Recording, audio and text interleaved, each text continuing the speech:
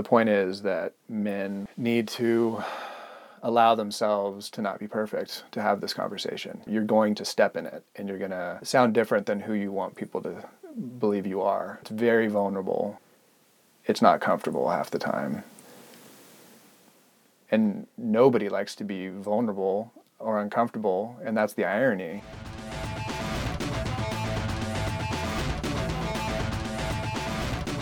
Welcome to Unraveling Pink, a podcast tackling gender bias through conversation. I'm Annie Rogaski, and this is the last episode of the season. This has been the Man Box season, where I've spent a lot of time learning about the Man Box, learning about how it impacts men and their ability to advocate for gender equality, as well as how it impacts women. We've had my friend Sam Devins on just about every episode except the intro one this season, sharing his perspective on the various issues that we tackled each week. And Sam's back for our last episode this season.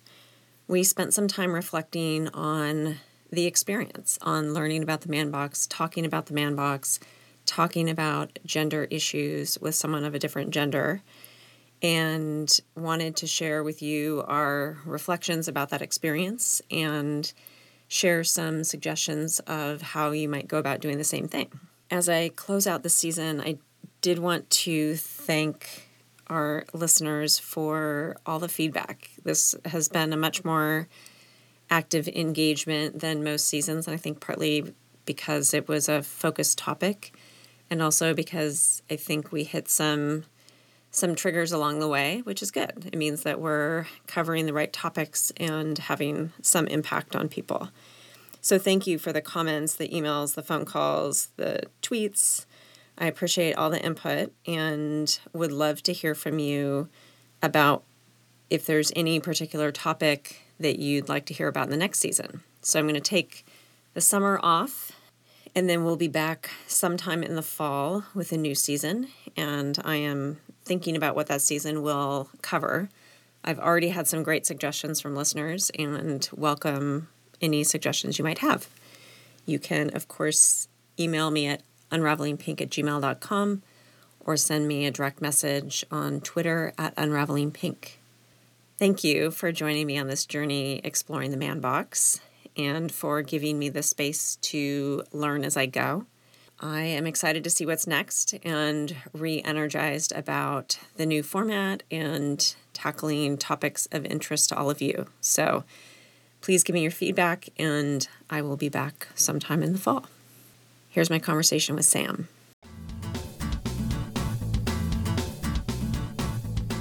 Are there aspects of the Man Box that we should retain? Like, are there positive aspects of the Man Box that we should retain? Kind of to address those listeners who are thinking, well, I kind of like who I am. Why do I have to change? Yeah. So any benefits of the Man Box?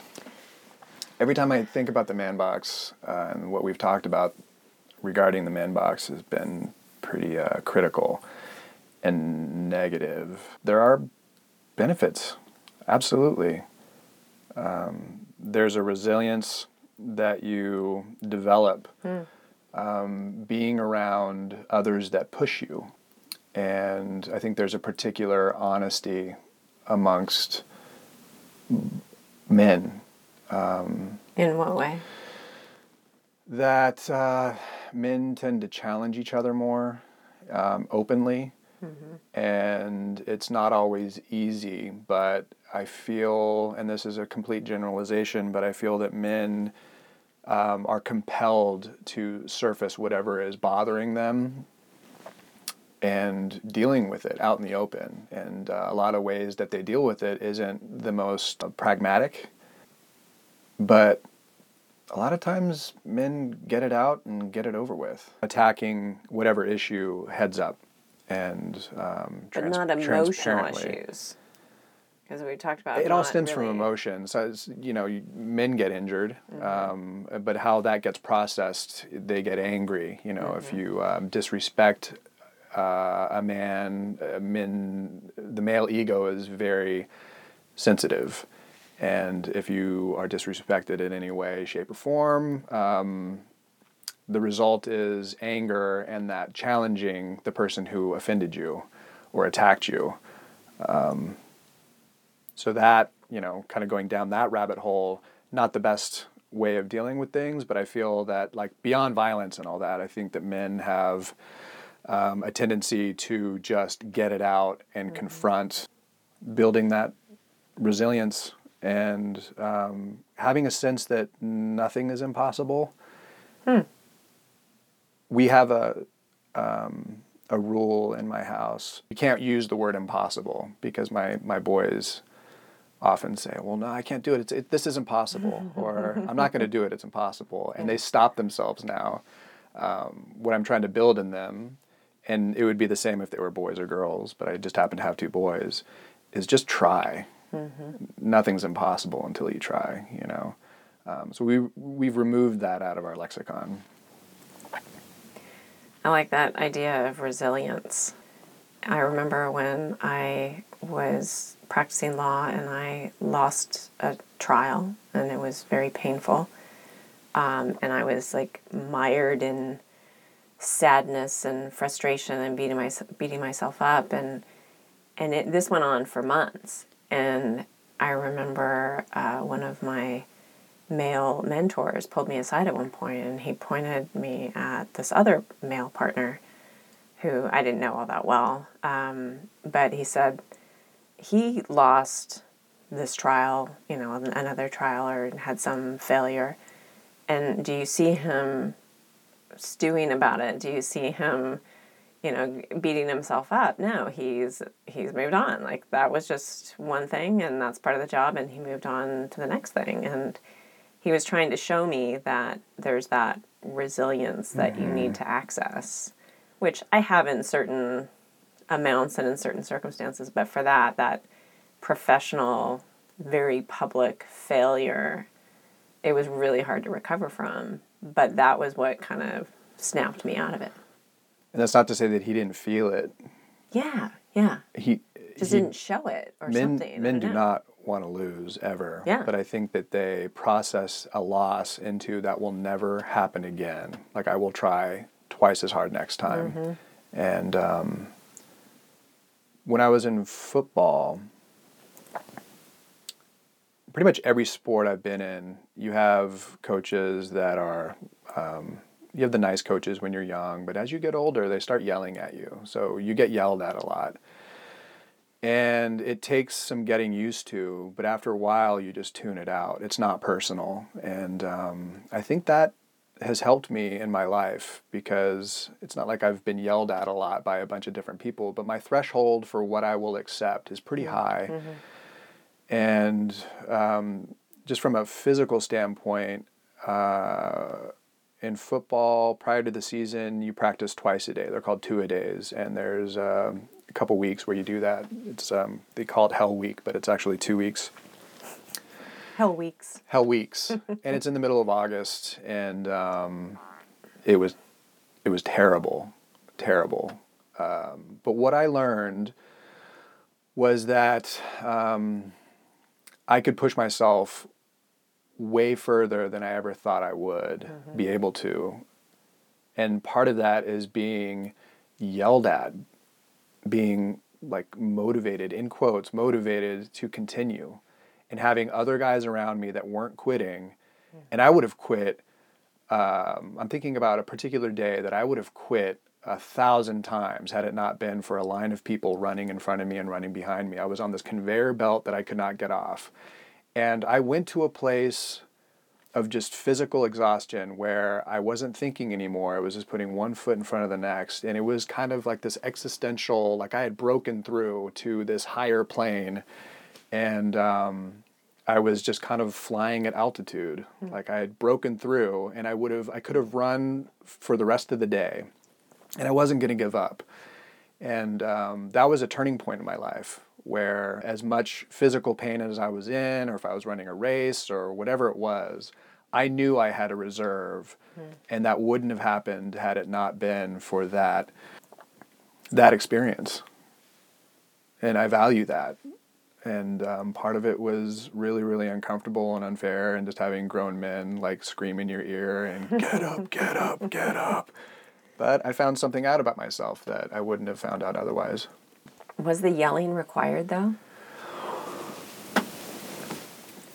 It's a good question. I can't say for sure. Like if I would have responded to like someone, just putting a light hand on my shoulder and saying, you got this, you can do this. I mean, I think there's maybe something in between those two, which is just saying, keep going. You don't get to stop now. Like, because in the sports I played, I had mostly male coaches, but I don't remember them yelling at us, but I remember them being very strict and strong with keep going. And we had 2-a-days too for basketball, and those were brutal. But what I remember about that, as you were telling your story, it was kind of flashing back to my experience, was what kept us going was each other. And it's kind of like maybe it's a us versus them thing. Yes. And if it's the yelling pieces, you can hate me. Oh, yeah. But you're going to work together to get through this. Mm-hmm.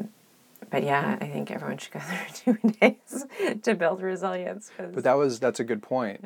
It brought us together as a team because it was the team against the coaches. Like we were not going to let the coaches win, and we weren't going to let each other down.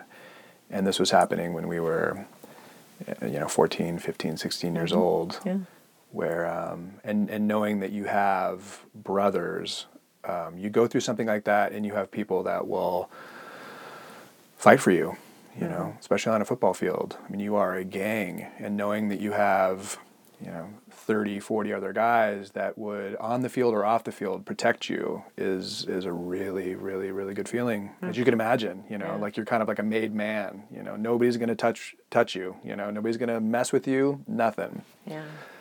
So resilience and speaking up about what you're thinking. Among other things, I think are really good Yeah. traits that we should not lose. I kind of feel that those are outside the man box. Really?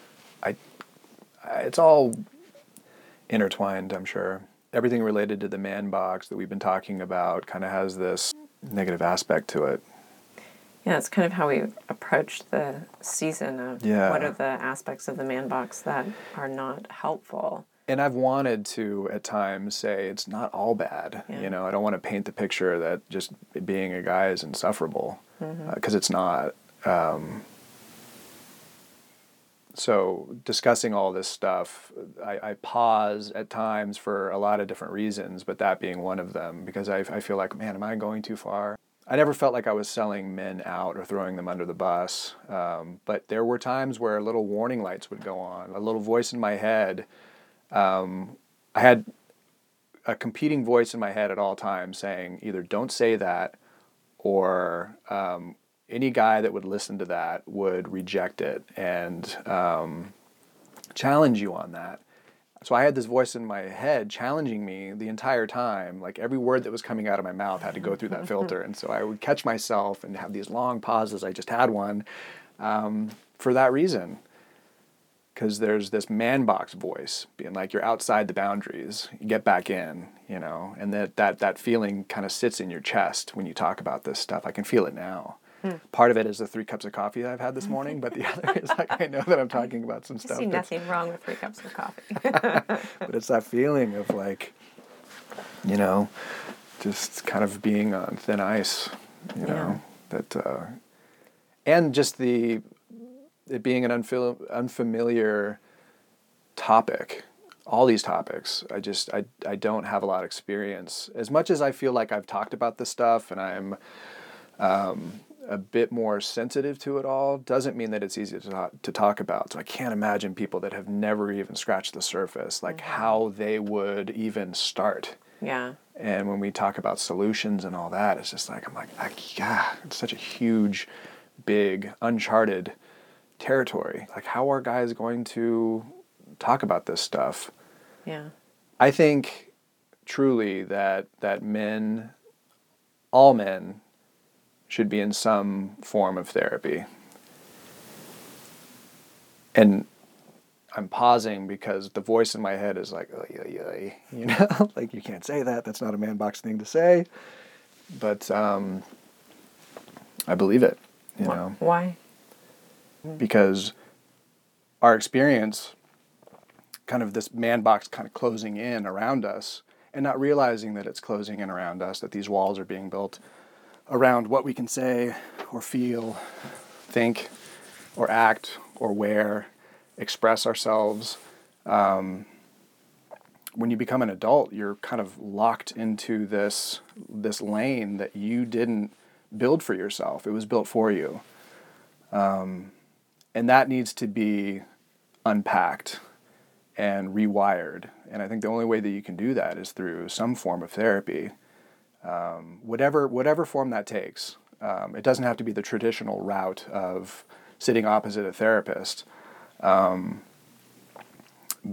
when we talk about solutions and where do we go from here and how can men evolve, I really do feel that that is the one clear way that men can change.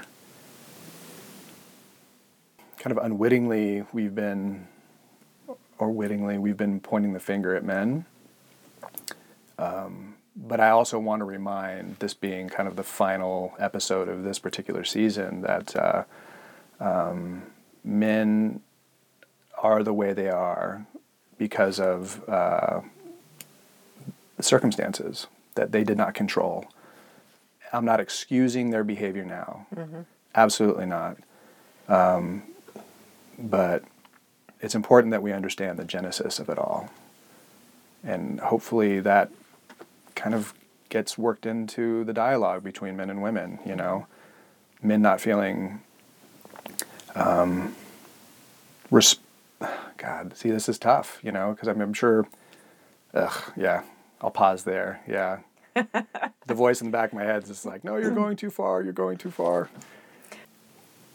I do think that we should have more conversations about this stuff, and it's hard. And we've sat in this closet for many weeks talking about different issues that are hard to talk about. But I've learned a lot about your experience, which I know is unique to you and not representative of every man out there, but getting a little insight into some of the influences that boys have growing up or have had in the past, and thinking about how are we contributing to that going forward, or how can we interrupt that pattern. There's so many things that I see and think about now when I interact with other people that I never would have thought about before you and I sat down and started having these conversations. Yeah, likewise. And I've had comments from listeners, like, really impacted by hearing about your story, like your upbringing with primarily a very strong mother and strong sister, and the impact that that's had on you. And yet you've also experienced what might be viewed as a traditional male man box upbringing. I mean, the football stories is a pretty common male experience, I think. I keep coming back to people being complex and having their own stories, but there are certainly shared threads or experiences that maybe men have around being trained under the man box regime. But also, you and I have a lot of common threads in our upbringing and the way we approach things, which I think is important for people to experience and see. And the only way you can figure that out is by talking to people. Mm-hmm. But my other observation... Here oh, it comes. no. Yeah. Drum roll, please. So I've been obviously impacted by gender issues my whole life. You know, I've seen how I was treated in different circumstances and had to judge, is this because I'm female? Is it not? And so this has been on my radar screen for a long, long time. And in the past, 10 or so years, I've talked with a lot of people about it. And I inundate myself with news and articles and tweets, and I'm so immersed in the gender equality space and hearing what people are talking about and who's talking about what, and the men who are part of that conversation, how do they engage and what are they talking about, that what I've realized from talking with you is you are much more aware of these issues, I think, than a lot of people. And yet there's still this gap in, I don't want to say knowledge so much as immersion, maybe, that I've noticed as we've talked, that we don't have a common frame of reference about a lot of topics, just because I delve into the deep end on a lot of these things, and maybe you're at the shallow end because you don't have to. You don't have to seek this information out. I do it in part because it impacts me on a daily basis, and because I want to do something to move us towards equality. But that process, and it's not a dig on you, it's just an observation that as we try to have these conversations, there will likely be a difference in knowledge or awareness of the issues. And it can be experiential, it can be from reading and researching, whatever it might be. But to not get frustrated by that, but to try to find some common ground where we can talk and move the conversation forward and understand each other's experiences, I think is really important. There have been topics that you told me we were going to talk about, and I would research a little bit, and that helped kind of form the discussion. And then I started thinking, well, is that forming my opinion before I get here? And then there were other times where I said, you know what, I'm not even going to look. Last week being one of them. In those cases, it was a very raw opinion, a raw take on some of these issues. And a lot of times I had no idea about a lot of things that you were bringing up. My experience as a man, I don't have experience in any of that. Whether I researched it or not, I didn't live those experiences. And whether you're man or woman, if you don't have exposure to it, you can't speak about it. Like I feel like it's not my place to have an opinion on some of these things because I didn't experience them, and to share my perspective on something that I didn't live or experience would feel even worse. Like, well, this is what I think, even though I haven't experienced it, I mean, how would that come off? But I've learned from the man box that that's what you guys do all the time. Yeah, but it's different sitting opposite a woman talking about how things affect women.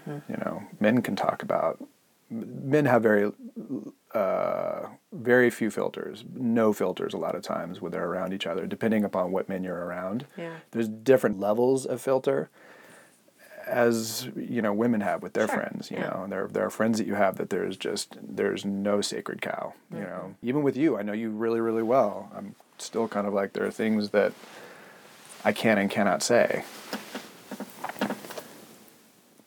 Or I should say that I choose not to say. Yeah. You know what I mean? Yeah. That's why the gaslighting episode, we were talking about how it Yeah. wasn't my opinion, but it was liberating just to be able to share my opinion without giving a caveat, without having to qualify everything.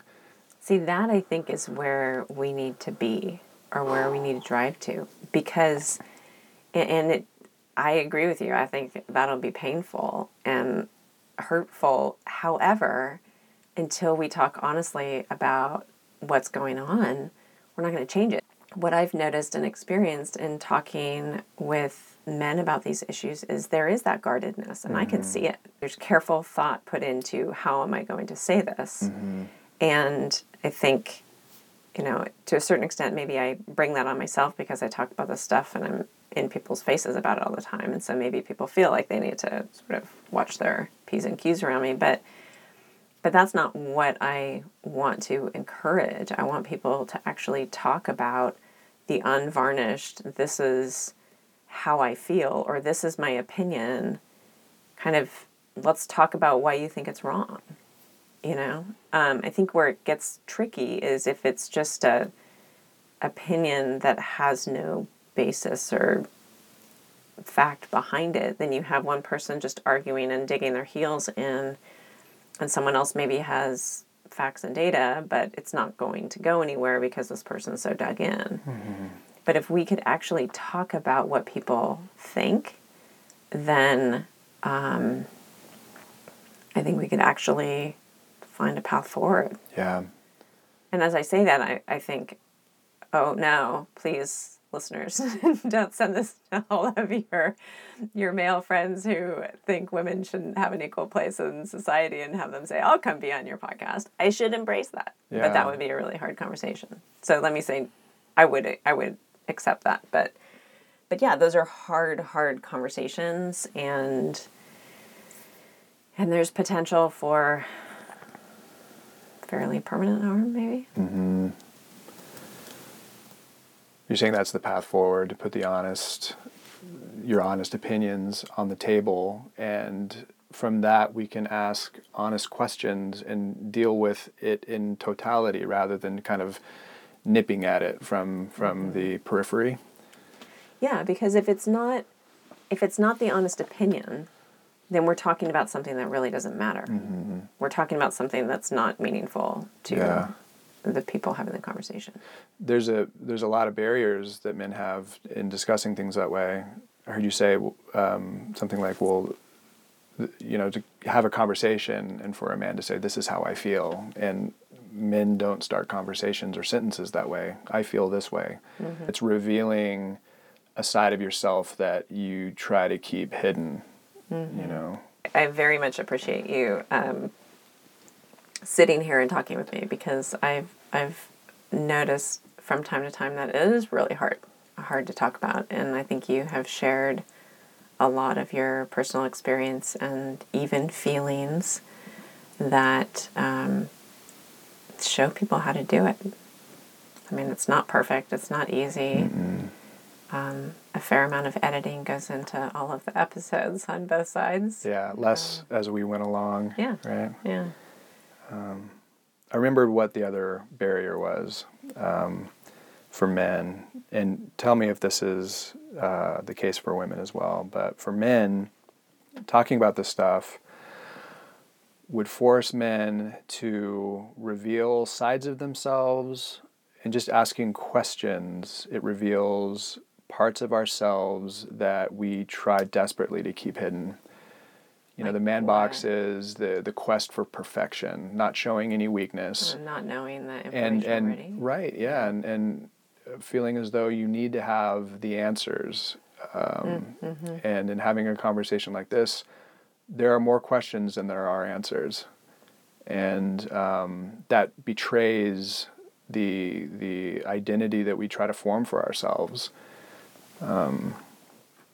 And fumbling through these conversations and listening back to it, I'm like, God, I sound like an idiot half the time, which is humbling. I don't want to sound like an idiot. Nobody does, and to not be able to craft exactly what you want to say. The point is that men need to allow themselves to not be perfect to have this conversation. You're going to step in it, and you're going to sound different than who you want people to believe you are. You know what I mean? Yeah. Like it's very vulnerable. I guess that's the point. Like it's not comfortable half the time. And nobody likes to be vulnerable or uncomfortable, and that's the irony, because I feel that women have felt vulnerable. It becomes from, we're talking about vulnerability, right? And women feeling vulnerable, and men don't want to swim in that pool either. Yeah. And that's the barrier. Well, so if we were to ask people to go have this kind of conversation with someone, I think the first piece of it is finding someone that you trust, that you can have a increasingly open conversation with. Because there's I think too much risk and danger for people to have this kind of conversation with some random person that they don't know, and that's not going to take that vulnerability with care. You and I kind of happened on this, having these conversations through a different conversation. So we were talking about doing another podcast together.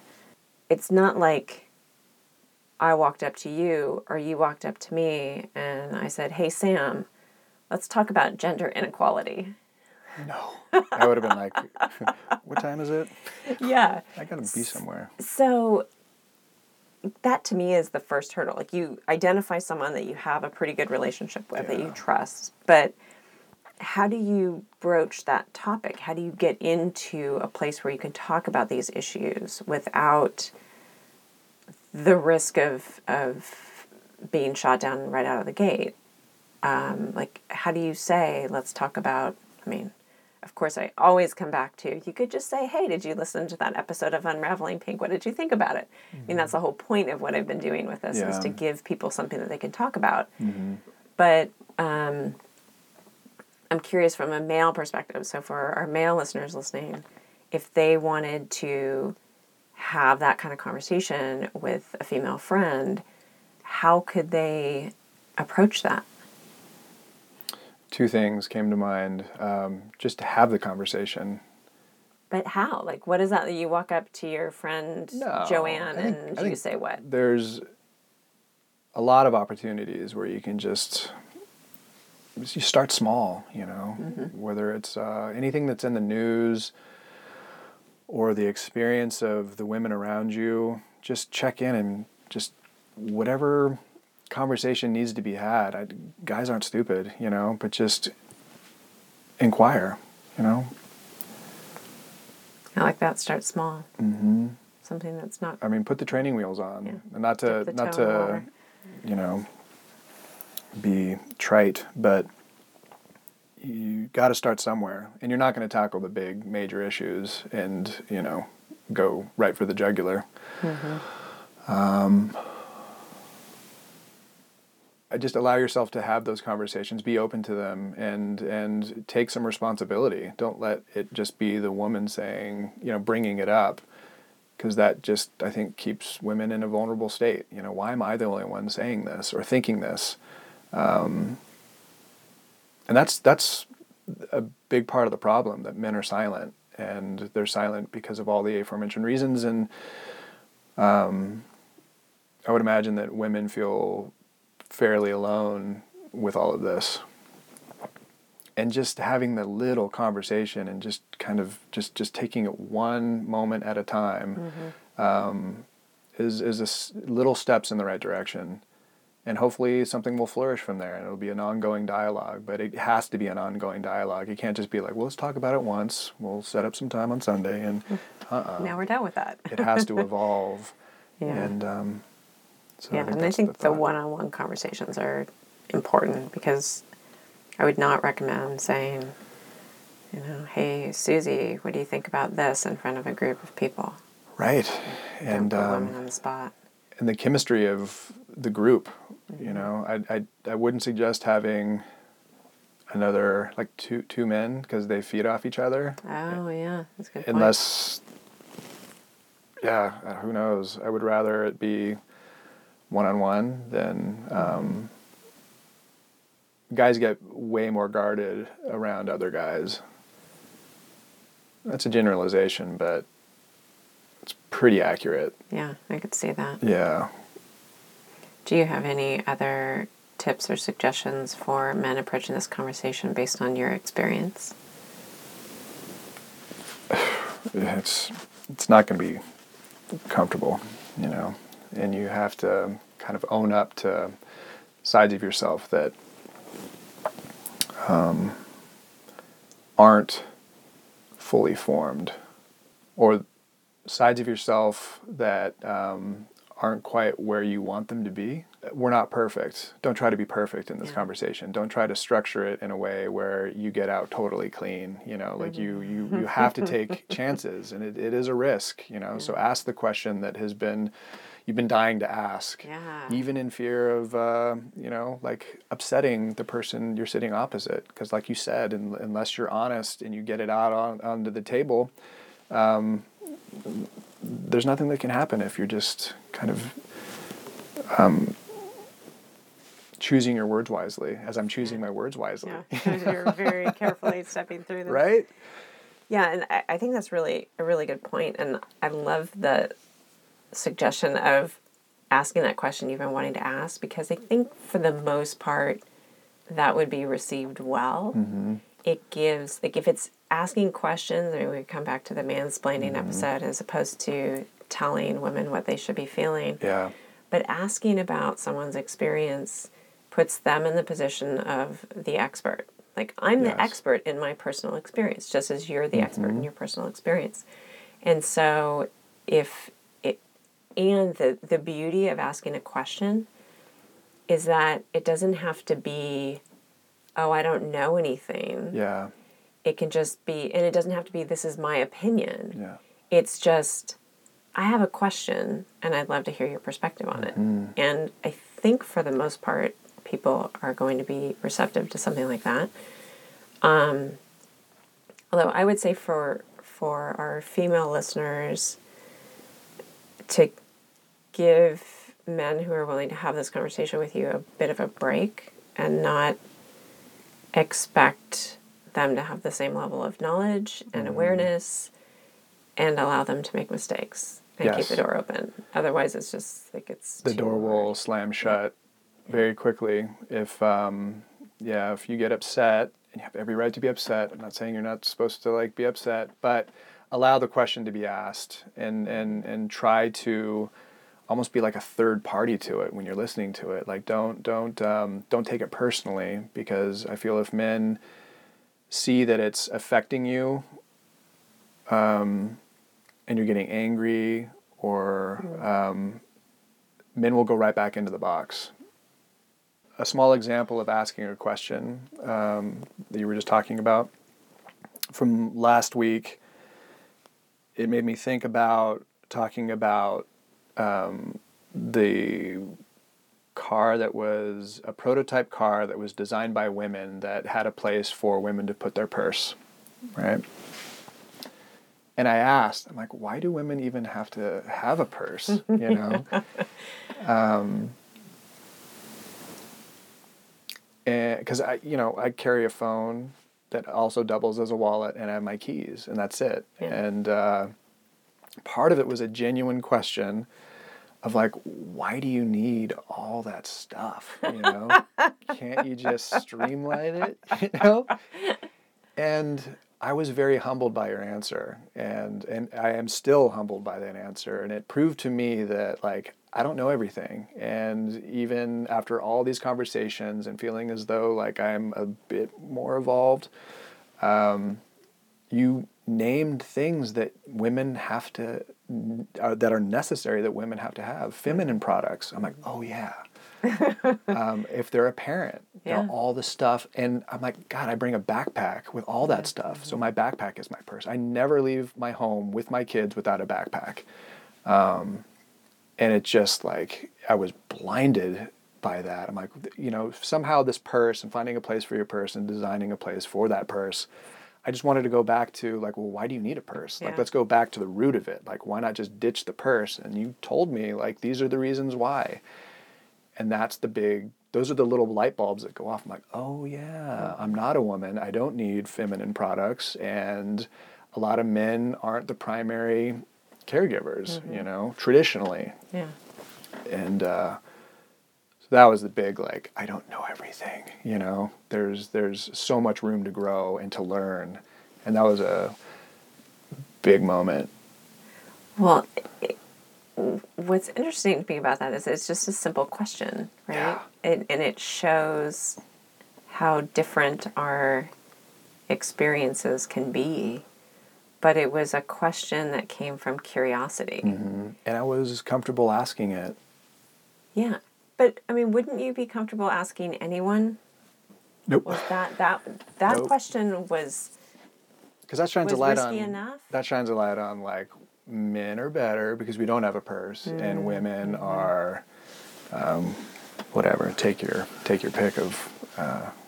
Yeah. Well, that's a good point about the question that you're asking too, and how you're asking it. Why do you have a purse? It has a very different connotation than, well, why do you have a purse? And so it's how the question's framed. Yeah. But I think also like one thing that I admire about the men in my life, and I don't know if this is common across all men, is that they're very curious and they want to figure things out. And I wonder if we can make progress by making this something that men want to figure out, not to solve by themselves, but to understand. Like if there's a technology that you encounter, you might try to understand how it works, or how it was designed, or what is it used for, or how can it be made better. That same mindset of wanting to learn and understand, I think, is a really positive side of, I don't know if it's the man box or if it's men or if it's everyone in different levels, but if it can be approached that way of, I want to learn, not because I'm not perfect and I don't know everything, but because there's this topic that's fairly new to me, that I want to understand more about. Would that help, like that characterization of the mindset, help men to approach it? Approach it. I think so. The voice in my head is kind of rejecting that a bit for men, adult men. I think there's just so much atrophy around who they have become and what they think and how they feel. But when you were talking about the curiosity and piquing that curiosity, many of our solutions is catching them when they're young, raising boys, and really appealing to that sense of discovery and curiosity. And I want to figure this out. And this is something that this is an area that I don't know anything about.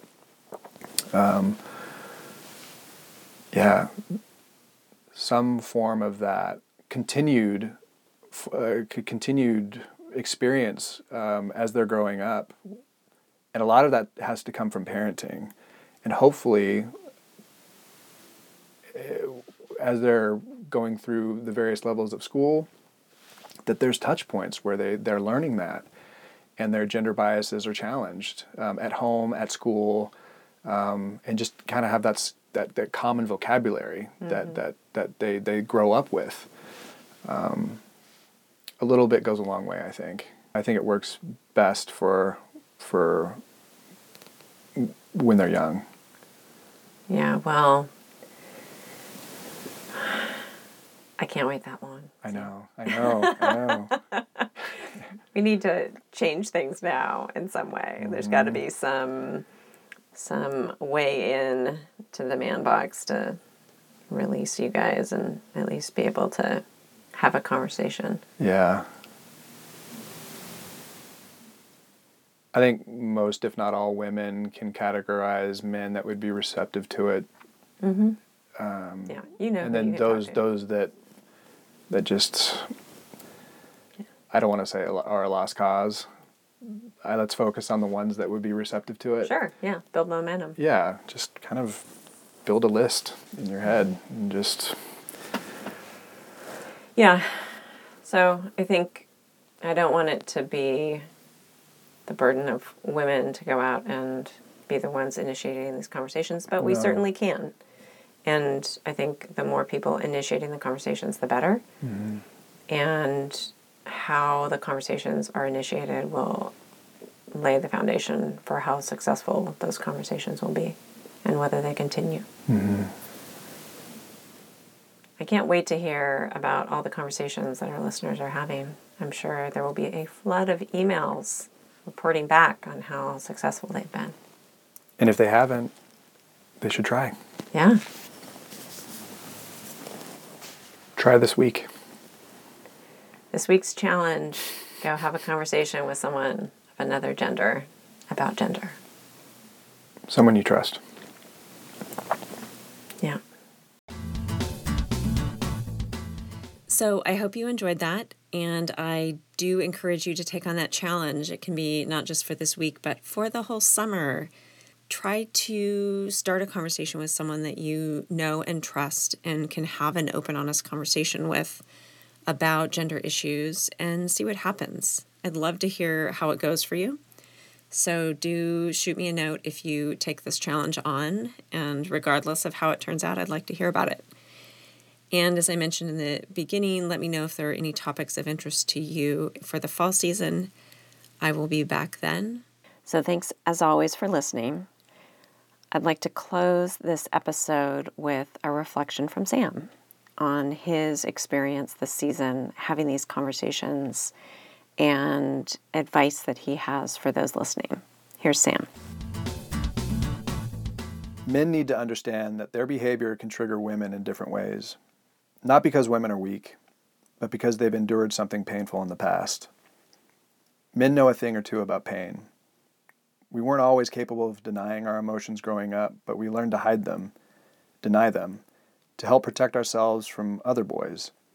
And in the process, we lost touch with how our behavior impacts others, particularly women. So pain is a common thread. The more that men can acknowledge and process the pain from their own past, the more capable they'll be at acknowledging the pain that they themselves have caused. Sadly, there's no quick fix for this. And it's not up to women to solve this alone.